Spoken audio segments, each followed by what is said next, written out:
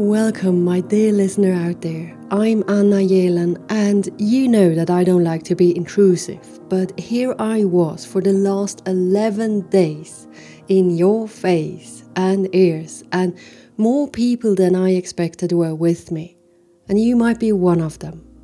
I must admit, it feels good to know that someone is listening at the other end. Thank you for being here. It means a lot. For me, it's been worth every single minute I have spent thinking, writing, recording, editing and publishing. And here we are again, you and me, entering lesson number 11, where I ponder digital minimalism and creativity. I have no intention to take the role of being instructive or moralizing, but I want to share my experience of the last 2 months, where I have drastically reduced my phone manners and what this means to me. An important note before we start: I can sound very radical on this topic, maybe because I am. Bear in mind that everything I share with you today is just my opinion, and perhaps I am entirely wrong, but it feels right for me. I believe it's worth thinking about how we could use this fantastic world called the internet, apps, games and smartphones to our advantage and not become slaves of it. If we keep control, everything is fine. And now, let's start. Digital minimalism, also the name of a book, is about choosing a focused life in a noisy world, as the best-selling author Cal Newport writes. A name you won't find on social media. And by accident, I came across another book of his 5 years ago, which had a significant impact on me, called Deep Work. I recommend reading both if you are interested in doing some digital declutter, want to regain more deep work conduct, or need tools and tricks to use your devices a bit less. Apropos devices, I have 2 phones. Now you might think, wow, Anna, digital minimalism, well implemented. Well, let me explain. It started with a phrase. That phrase which brought back my life. No, I'm joking, but this does remind me of an essay written by Andrew Sullivan with the title, "I used to be a human being." The first 3 phrases go like this. An endless bombardment of news, gossip and images has rendered us manic information addicts. It broke me. It might break you too. But back to my phrase, which popped up in my brain sitting in a town in Sweden at a sushi place, looking around at all the people, me thinking, I don't want to be part of this. Every being in that place was sitting with their head down, eating and staring at their smartphones. It made me so sad, like really, really sad. And it still does. What has happened to us? Where have those deeply human behaviors gone? To see each other, to notice that we are here on this planet together, living an adventure. I want to see this expression in faces that this is exciting. But when I look into that smartphone for hours, I lose this. I get more like a controlled robot, but not piloted by me. And I am saying no to this without saying no to all the advantages it brings. To be connected with you is one example. That's great. I love this. And I love the exchange I have with you guys. Okay, so when I thought, I don't want to be part of this, I bought an old Nokia and was deeply disappointed to see a game installed and even access to the internet. They updated that old phone. But then I found the one where I could only phone and write text messages. It's the most straightforward mobile phone I have ever seen with big buttons. And I have an alarm button, which I didn't know until I pressed it on the terrace of a restaurant and the alarm went off. Something like this.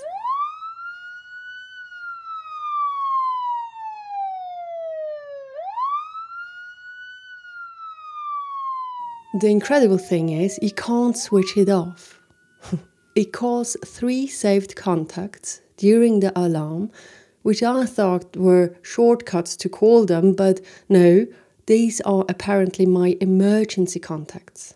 And I have to mention that those 3 contacts, Samuel, my sister and my parents, aren't very attached to their phones, so nobody heard my call. And I thought, oh, that's good.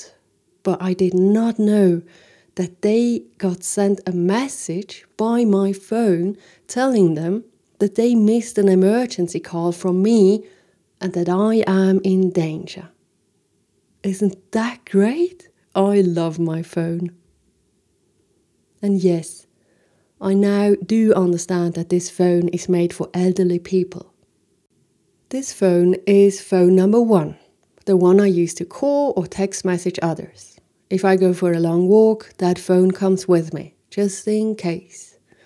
Maybe you don't know that I once got lost in the Swiss mountains and almost died. And I remember thinking, if I had a phone, I could call for help. Now, I'm not someone who calls people, and writing text messages takes time. So now you can imagine how often I use it. Not a lot. Let's say maybe 5 to 10 minutes a day. If I want to contact people, I write letters, postcards or emails. And apropos emails, I have no other possibility to write the emails on my laptop, which I think, only on my laptop, which I think is good. Now let's talk about phone number 2, which is my smartphone.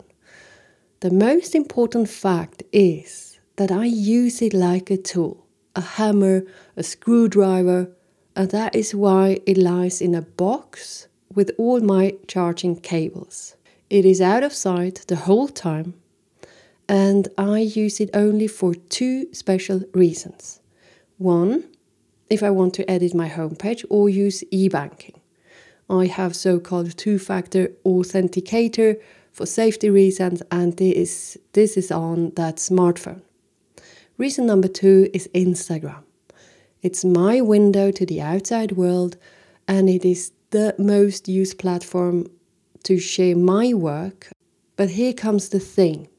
I can only be on Instagram for 9 minutes per day. And there is no chance that I can break that rule. I have installed a blocker I cannot modify. Well, yeah, I'm sure I could do it somehow, but I don't. I keep my 9 minutes rule. I remember that I started with 30 minutes per day and thought that was great. It's up to each one of us to ask that question, how much time is okay for me to be in there? And then you stick to that limit. My phones play a marginal role in my life. They are not that important, and I like that. Last but not least, there is my laptop. I love my laptop. That's where I write. I have installed a program called Rescue Time, and I can add blockers so that I can only use the internet to support my writing. In the morning, everything is blocked except for the dictionary, thesaurus, a translation homepage. And when I have written 4 to 5 hours, the internet and my email box unblock for precisely 1 hour. I have a list with all the things I wanted to Google or important emails I need to write. And after an hour, everything gets back to being blocked. The military is a kindergarten compared to my rules. But hey, this is how I started a long time ago. And I wonder if I would deinstall everything if I spent more time online. And yes, I think so. And that's why I keep it that way. You might wonder why I am so strict on that topic. Well, I tell you why. There are 3 reasons this time. Reason number 1. I earn my money by creating content that people want to read or listen to. This means I have to think, write, create, and publish my work and repeat. That's what I have to do, nothing else. Spending time online will take time from these activities, and I can't afford that. Reason number 2 is even more important. I need to create the activities mentioned above to be happy. If I want to create content that shall be good enough to ask you to have a look at my work, I want it to be valuable and creative. That's where I need my creativity to come into the game. My creativity only shows up when I am present, when I am in the analog world. Every screen shoos away my creativity. And to protect the world of imagination, I limit my digital time. Now, what do I do instead? Well, I write, but I love to read for a long stretch. Sometimes, when I have a day off, I take a book, lie on my sofa, and read the whole afternoon. In your eyes, maybe that's a waste of time, but God, I love it. And sometimes I just sit around. And I sit and think, and it's so interesting what kind of thoughts show up. Oh boy, this as well. I love it. And sometimes I make a fire outside because that makes me so happy to stand or sit there and watch it burn and think or maybe talk to the others who are there with me. Doing all this, my creativity never leaves me. She's always there, listening. And sometimes she comes up with an idea and gives it to me. And that's why I have to be present, and I can't be spending too much time in the digital world. Reason number 3 is the most important one. My life happens right here. And that's where I want to be, aware of this moment. I want to feel life in my flesh, skin and bones. Yes, I want to be present. My dear one, it's the last day of the year 2021. It's been a ride. Many people out there hope or wish for the next year to be better. I don't know if I would look at it that way. I tell myself, just continue. Continue to be curious. Continue to enjoy. I love that word. Enjoy. Continue to love, to smile, to be here. I wish you a peaceful and healthy start into the new year. And I will be back tomorrow with lesson number 12, the last one. I wanted this lesson to be the first episode of 2022 because it's about life. So long, farewell, goodbye. Yours, Anna.